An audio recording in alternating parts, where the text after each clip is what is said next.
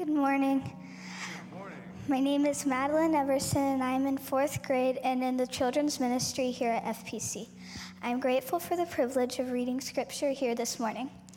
As we continue our sermon series in Luke today, we will dive into Jesus' teachings on radical love and mercy and how those who follow Jesus are to imitate the love of Jesus Christ. I invite you to open your Bibles to Luke chapter 6, verses 27 to 36, and follow along as I read the passage out loud. Hear the word of the Lord. But I say to you who hear, love your enemies, do good to those who hate you, bless those who curse you, pray for those who abuse you. To one who strikes you on the cheek, offer the other also, and from one who takes away your cloak, do not withhold your tunic either. Give to everyone who begs from you, and from one who takes away your goods, do not demand them back. And as you wish that others would do to you, do so to them. If you love those who love you, what benefit is that for you? For even sinners love those who love them. And if you do good to those who do good to you, what benefit is that to you? For even sinners do the same. And if you lend to those from whom you expect to receive, what credit is that to you? For even sinners lend to sinners to get back the same amount. But love your enemies and do good and lend, expecting nothing in return, and your reward will be great, and you will be sons of the Most High. For he is kind to the ungrateful and the evil. Be merciful, even as your Father is merciful. Now please join me in the call and response printed on the screens. All flesh is grass, and all its beauty is like the flower of the field. The grass withers, the flower fades, but the word of our God endures forever. Thank you. Madeline, a round of applause. The coolest part about Madeline is that she could have done that whole thing in Spanish because she's like practically fluent. So thank you, Madeline, for reading. If any kids in here ever want to serve in that capacity and reading in scripture, we always are looking for more. So thank you, Madeline. Good morning. Welcome. I know you've already been greeted, but I love to say hello and see all of you here today. For those who don't know me, my name is Becky Pritchard. I'm one of the pastors on staff here. Grateful to be leading today, and they assigned me a tough passage. So let's get to it. If you have just heard what Madeline has said, and if you're looking in your own Bibles, I invite you to keep them open if you have them. If your Bible is like mine, the title of this section of scripture is Love Your Enemies. So skip to the next verse. Oh, nope, not judging others either. Let's go all the way to 43, the tree of fruit. That's a better one. No, we're not going to skip this passage. Really, truly, this is a passage that when we read scripture, illuminates our hearts to what God is doing in our lives. This is a tough passage, one that is going to challenge us a little bit. One that might make you feel uncomfortable. One that might feel like your toes are being stepped on. You may feel yourself pushing back on this passage of scripture saying, no, not me, couldn't be. Or you might be saying, it hurts to hear things like this because this is really hard for me in my life. Don't resist the Spirit in this word, the Spirit in this room, leading and guiding us closer to Jesus Christ. Even though this may be a tough passage to hear and to read and to live out, Jesus is calling us. So let's turn to him and listen. Would you join me in a word of prayer? Let us pray. May the words of my mouth and the meditations of all of our hearts be holy and acceptable to you, O Lord, our rock and our redeemer. Amen. So if you haven't run out of here with that preamble warning to the passage ahead, let's dig right in. We see in chapter 6 of Luke that Jesus is teaching radically to his disciples, to the people who are following him. And he launches into this powerful and convicting teaching. Starting right in verse 27, he says, "But I say to you who hear, love your enemies. Do good to those who hate you. Bless those who curse you. Pray for those who abuse you." Okay, we could spend the entire next hour and a half. Don't worry, we won't spend an hour and a half. But on that one verse, right? It's packed with instruction from Jesus about our relationships interpersonally with one another. If you've grown up in the church, you may have heard this passage all of your life, and you're like, yeah, easy, love your enemies, do good to those who hate you. Sure, that sounds great. But I'm going to read it again. Let's put on fresh ears. Let's put on ears like we have never heard this before in our lives. And maybe for you, that's true. Maybe this is the first time you're hearing this passage. So you're one step ahead of the rest of us. But let us put on fresh ears and hear what the Lord is saying in this verse. Love your enemies. Do good to those who hate you. Bless those who curse you. Pray for those who abuse you. There's some big words in there, some pretty intense language. We hear the words enemies, hate, curse, abuse. Stuff we don't like to talk about or engage with, stuff that we often avoid because these words, they carry pain. They carry negativity. We like to avoid these subjects. We weren't allowed to say hate growing up. I very, very, very, very, very much dislike something. But we can't say hate, right? And here we are, enemies, hate, curse, abuse. Often words like these can be triggering. They lead us to get a pit in our stomachs. And we go, oh. Or I do. I don't know about you. But we kind of get that feeling of negativity. But then we also hear the words love, good, bless, and pray. These words bringing a different sense. You might have already felt your body relax a little bit. A positive vibe, if you will. More peaceful, happy, positive reminders of the one who is teaching these words. Love, good, bless, pray. Jesus is not beating around the bush. He gets right to it in this first line of verse 27. So let's talk a minute about enemies. Jesus says to love your enemies. Jesus is talking about the human enemies in our lives. First of all, none of us really wants enemies. None of us set out to make enemies with people in our lives. Typically, we like to be liked. We want to meet people and have them like us, and we feel good when we make a good connection. We've got things in common, and we have friends, and it's wonderful. In fact, so much so that a lot of us live our lives as people pleasers, trying to do anything we can to lay down for that so that people will like us, do what they want us to do, or act like they want us to act, dress like they want us to dress. We're so interested in appeasing people so that we don't make enemies, right? We want to get along, have good relationships, and we don't want to be in conflict with people. But there's this little thing called sin, right? There's this thing called sin that when we get in relationships with people, somewhere along the way, that brokenness creeps in, and we encounter conflict and strife and anger and jealousy, resentment and bitterness, fear and hatred, and on and on and on. And although we didn't set out to have those kinds of feelings with people, it happens. Someday we wake up all of a sudden and realize that we have enemies, that we look to people that are different from us and that hold different views from us in a hateful way. Sometimes enemies can be very, very personal. Maybe you had a bad relationship in high school with a significant other and it ended poorly and you consider them kind of like the enemy, right? Or a conflict grows so big in a relationship you can't recover from it and suddenly you are an enemy. Or maybe your neighbor across the street puts up a political sign that offends you, and depending on the political climate of the day and where we are in the election cycle, suddenly you view them as an enemy, someone on the opposite side of you. Enemies can also be corporate. For example, I'm an Oklahoma Sooner living in Texas. My team is often the enemy. Not this season, but eventually, again, we will be the enemy. So that's kind of more of a corporate enemy. But in real life, like war, for instance, we have enemies on the other side. You're fighting against them to win for the justice of your people, and it's a righteous justice that you're fighting for because the oppression and the abuse coming from the other side is so evil that you can't imagine putting into practice the words of Jesus.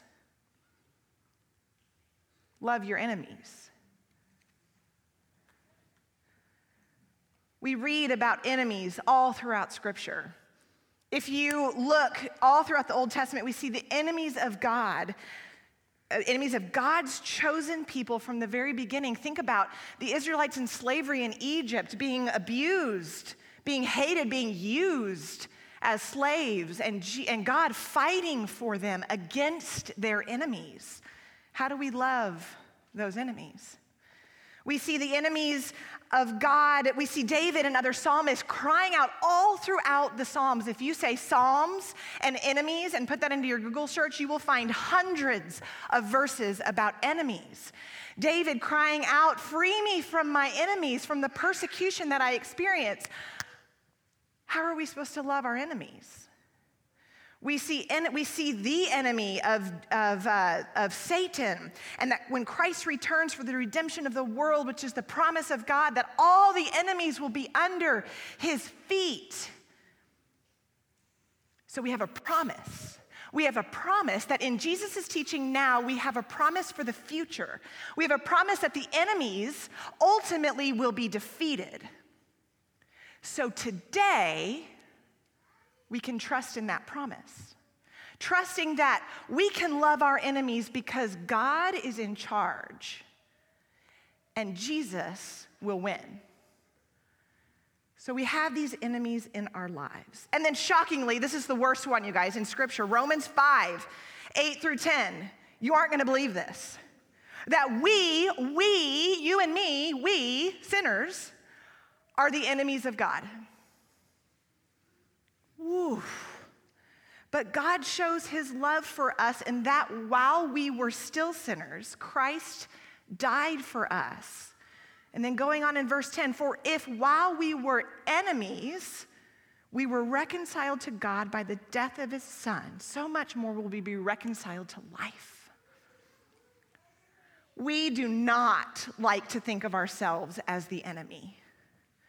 It's always somebody else. We're the victim, and everybody else is the enemy. We're the one that is abused and hated, because we're standing up for what we believe or we're fighting for what we want. We don't want to be the enemy, especially an enemy of God the Father and Christ the Son. But friends, do not despair. Do not despair, because this is not the end of the story, that we are the enemies, as we heard in chapter 5 of Romans, that while we were still sinners, guess what? We didn't have to become non-sinners for Christ to die for us. We didn't have to start doing it perfectly so that we might be saved, but God sent his Son to die for us so that we might be free and live in a way that is covered in God's love through Christ for us, his enemies. This is mercy. This is grace. It is undeserved, it is unearned, and it's what Jesus is teaching us to do here. Be merciful as my Father is merciful. Love your enemies. When we really take a good look at ourselves in the mirror, and when we really drill down, taking away all the surface stuff that we like to think about ourselves, we're friendly, we're nice, we love to have friends, all those things, we probably have more enemies than we like to think. When we're truly honest in the deep depths of our heart, there are more people that we hate than we would like to. That is our brokenness speaking. That is our sinfulness. We don't want to be the enemy, but often we are. But as followers of Christ, we are called to a life of transformation. We don't have to stay in that pit of hate. We don't have to stay angry and hateful towards people that we don't like. We don't want to admit that we are sinful people and that we have enemies in our lives, but we're called to something different. We've talked a lot in here about Jesus' upside-down kingdom that he calls us to. It's countercultural to what the world teaches us. It's even countercultural to our innate original sin. Our natural response when someone is mean to us is to be like, and be either mean back or go and hide or avoid the person forever or have a knock down, drag out, and punch them, or whatever it is. Our initial natural inclination is to not like our enemies, talk bad about them and want to hurt them, to divide. and to hate rather than to love. But as Jesus' people, in this upside down kingdom, we are called and we are taught and we are equipped by the Spirit to go against our natural sinful inclination to separate and to divide. We are called to live in a way that is loving, overflowing so much that we can't help but overflow onto those around us. Living out of mercy rather than out of spite. Relying on the power of the Holy Spirit to teach us how to do this. I cannot wake up in the morning and say, today, God, I'm going to do it all right. I'm going to love everyone the way that you have loved me. Because my sinfulness acts up, and I have to rely on the Spirit to work through me, to do it when I don't even have words to do it. When I am scared and angry and full of rage, the Spirit has to do it. We practice, and we practice, and we practice, and we practice so that it becomes more natural. We have to fight our nature, our sinful nature, and engage with this upside-down kingdom. And this can be very challenging. We need one another to hold one another accountable, to have a friend in your life that can ask you, did you forgive that person? Did you check yourself before you said those things about such and such and so-and-so? And we don't want to hear that. You know, it's like, oh, be my accountability partner, but don't say those things to me, right? But that is how we do it. We cannot do it alone. Another way that we do that is by watching Jesus. And you might say, yeah, but Jesus was perfect. He didn't have the sinful thing like you and I have. That's right. But he does exactly what he calls us to do. Jesus isn't saying, avoid your enemies so that you don't do something mean, like just stay away from them so then you won't be a mean person to them. He's not saying it's okay to hate your enemies as long as you say bless your heart at the end of talking bad about them. He's also not saying ignore the people who abuse you because, they'll eventually leave you alone, or love your enemies by only refraining from doing horrible, hostile things to them. He's not saying be nice to your enemies because it's the nice Christian thing to do. Now, that one will get you. Everybody in here has the inclination at times to do the right thing because that's what Christians do. But what is Jesus teaching here? It's not just do this because I say so. It's do this because I have done it for you. It is do this because you were my enemy and I loved you so much that I came to this world and suffered and died on your behalf so that you might have freedom and salvation and life forever with me. Do this because I have done this for you. Love your enemies as I and my Father have loved you. Do good to those who hate you because I have done good to you. Bless enemies and pray for them. Go out of your way in extravagant love for them as I have done for you. Be merciful as your Father has been merciful. This is not just a rule to follow as Christians to be nice. This is not, by doing this, by loving our enemies and being nice to people that we don't like or that hate us or whatever it might be, it doesn't earn us our salvation. We don't win more in heaven by doing these things. Jesus already loves us. God has already sent his son to die for us. Victory has been won. And so as we live as followers of Christ, we are transformed to live differently. And the transformation hurts sometimes. It's not comfortable. It pushes us to live differently, and we have got to stand face to face with the times that we go, oh, I messed up again. God, forgive me. And guess what? God forgives you. The reward of living this way is not a pat on the back or an extra star on your shirt. The reward is a relationship with Jesus that is full, that nothing can separate you from, that is honoring to God and shows other people around you who Jesus is. When we love our enemies, they see that's who Jesus is. God loves us already. So out of the overflow of God's sacrificial love for us, his enemies, he's calling to love our own enemies in a way that is so radical and extravagant that others around might take notice and say, why is she being so nice to that person? I know that they disagree. I know that they're not friends. I know that he's been so mean to her, or she's been so mean to him, or whatever it might be. Why is she so loving? she must follow someone named Jesus. This is such a difficult thing to live this out. Jesus gives us some pointers here. He talks in verses 32 to 34. He says, if you love those who love you, what benefit is that to you? For even sinners love those who love them. Basically saying it's easy when you get the love back. It's like when you have little children and it's like that unconditional love. I was out of town all week. Coming home on Friday night, it was like my kids were like, you're the best mom ever. I love you so much. And it's like, yeah, I love that. I can give love because I'm receiving like this love bomb on Friday night. It's the best. But when I come home and people hate me and I'm like, I'm so glad. And they're like, that's a little harder, right? He says, and if you do good to those who do good to you, what benefit is that to you? For even sinners do the same.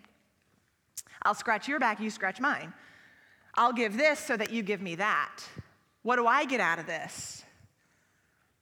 And if you lend to those from whom you expect to receive, what credit is that to you? Even sinners lend to sinners to get back the same amount.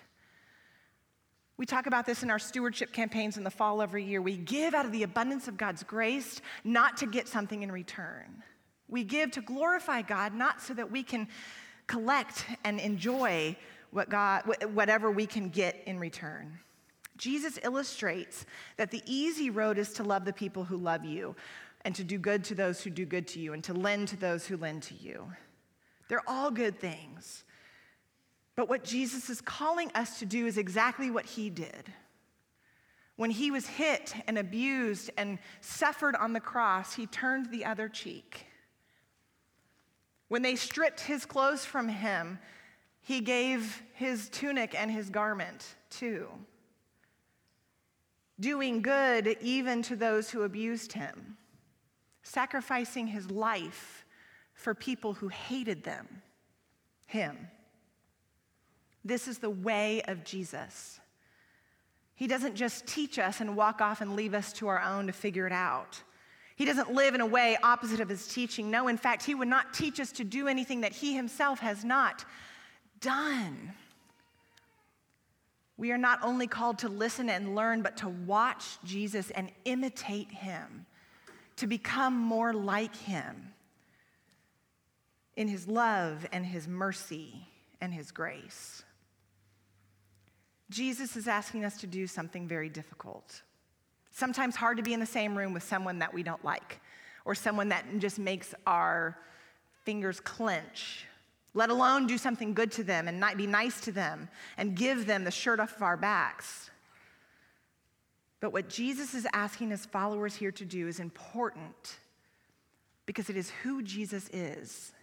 We serve a God of abundant love, and he has shown that to each of us. We were once enemies of God, and yet Jesus still died for all of us. When we know and follow Jesus as our Savior, we're forgiven and freed to love others. When we're forgiven, we are freed from the pain and the anger and the fear and all the things that we're holding against somebody. When that is forgiven, we're released to love in a new way. We're his chosen children, loved by him, given grace upon grace to come back to him even when we mess up. We have the opportunity today to experience this in real life. As a church family, we are called to come to this table to feast together on God's love and on his grace. He has sent a Holy Spirit to transform us and work in us to share that radical grace with others. You may be asking, how far does this go? How far am I supposed to love these enemies? What if they keep hitting me and hitting me and hitting me? And what if I die from this? Trusting that Jesus is in charge of our enemies, trusting that in the end, all of the enemies will be under the foot of Jesus, we can trust that God will use us in those moments. He will not ask us to go farther than he himself has gone. He has loved his enemies. He has set an example for us as people, and he has shown us the way. We have to wake up, pay attention to that natural response, that first thought that comes into our mind, and release it to Jesus, asking for forgiveness and asking for him to show us a different way. Christ is calling us to trust him as he is the ultimate power over our enemies. Our job is to love them as Christ has loved us. There is a book called Changing Signs of Truth, and as we come to the table in a minute, this will really come face to face with us. A woman writes it called Crystal Downing. She writes about hospitality, not hospitality, but hospitality. Talking about Jesus as host and us as hosts to those whom we might not love. She writes here as Jesus as host in this way. Jesus, in other words, made salvation possible by taking on himself the multiple signs of host, generating hostility, see the root word there, host. He was taken hostage, host, and sacrificed, which in Greek, hostia. Though crucified as an enemy, Jesus became the host of salvation, inviting each one of us to be a guest at his table where he is lifted up at host. So today we have the opportunity to respond to God's word, the word that we have read here in Scripture today, in a real way. This is the table where Jesus is truly our host. He was the one that was sacrificed for us so that we might be free and no longer have to live as enemies. I'm going to invite the band to come forward, and as they do, I want you to spend just a quick moment thinking about where it is in your life that God is calling you to respond to this passage. You might have that one person's name at the front of your mind, ready to say, ooh, God, I'm not sure I'm ready to say yes to loving my enemy. You might feel like you're the enemy to somebody else, or you might have been living in a way that gathers a team around you to say, yeah, let's be against those types of people. But what is God calling you to do today? We come to the table every single month here at the church. We celebrate the fact that God so radically loves us that he sent his only son in the form of a human to live among us, to teach us, to heal us, to lead, and to love everyone. We were his enemies, and yet he loves us and so much and has mercy on us so that we can come and feast on salvation, the grace that he gives us. If this is new for you today, if you've never heard this before, if you don't know who Jesus is, we invite you to talk to one of us at the end of this service. We'll have people up front praying.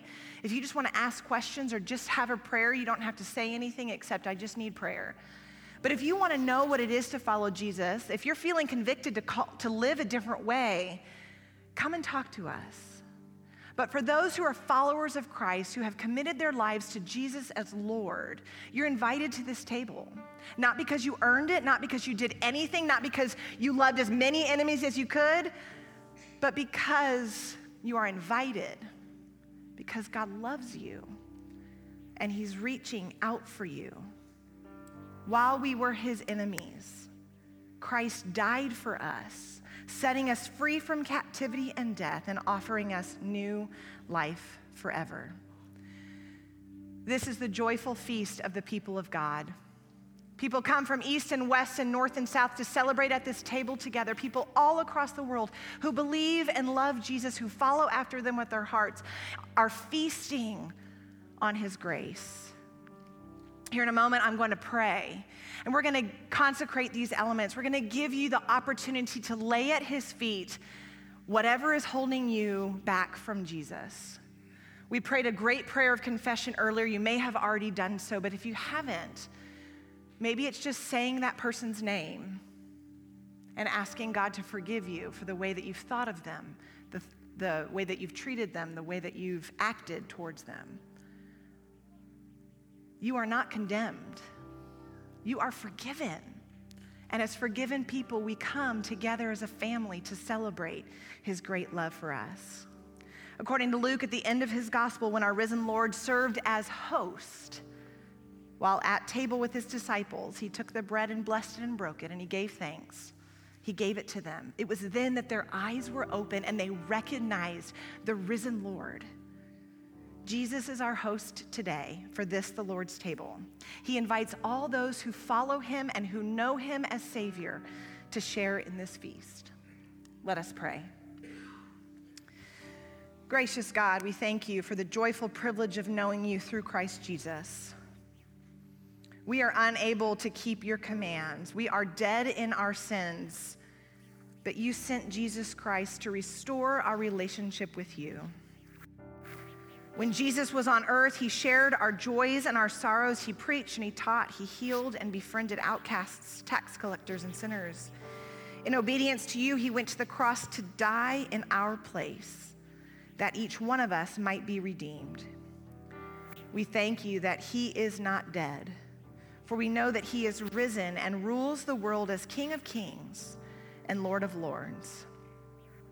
Today, Lord, we have been challenged by your word. We have been pushed in areas that are hard for us to talk about. We don't like to think about our enemies or hate or abuse. But as we hear these teachings from Scripture, as we watch the example that Jesus, you have given us to love our enemies, we now lay these at your feet. Reveal to us where we have fallen short. Forgive us of our sins.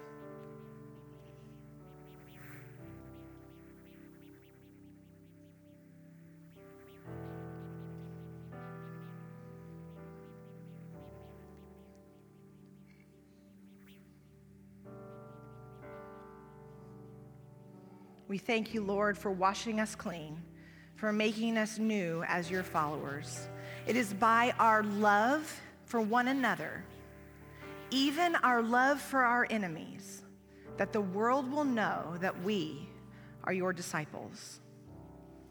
Lord, today as we remember your son Jesus, we break this bread and share this cup, proclaiming his death for the sins of the world and his resurrection to all peoples until he comes again. We pray that you would set aside these common elements of bread and juice as symbols of Jesus' body and blood. We ask that you would nourish and sustain us by your Holy Spirit as we take these gifts, that we might be bonded to one another, joined to Jesus Christ the Lord, receiving new life and remaining as his faithful followers until we feast with him in his glorious, joy-filled kingdom. We pray this in the name of Jesus. And together we say the prayer that he taught us to pray, saying, Our Father, who art in heaven, hallowed be thy name. Thy kingdom come, thy will be done, on earth as it is in heaven. Give us this day our daily bread, and forgive us our debts as we forgive our debtors. And lead us not into temptation, but deliver us from evil. For thine is the kingdom, and the power, and the glory forever. Amen. On the night that Jesus was betrayed, he took the bread, and after giving thanks, he broke it, and he said, Take, eat. Do this in remembrance of me. This is my body given for you. And in the same way, after supper, he took the cup, and he said, This cup is the new covenant poured out for the forgiveness of sins.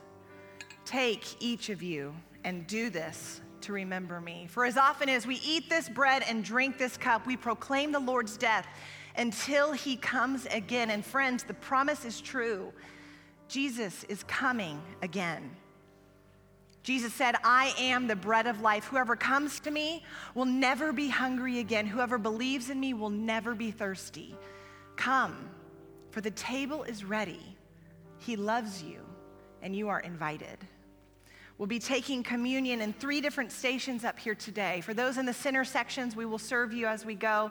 On the aisles, wait until the ushers dismiss you to come to the side tables. Take your bread and your juice and go back to your seat and sit and wait. And when everyone has been served, we will take the elements together as a family of faith. These are the gifts of God for the people of God. Come, for the table is ready.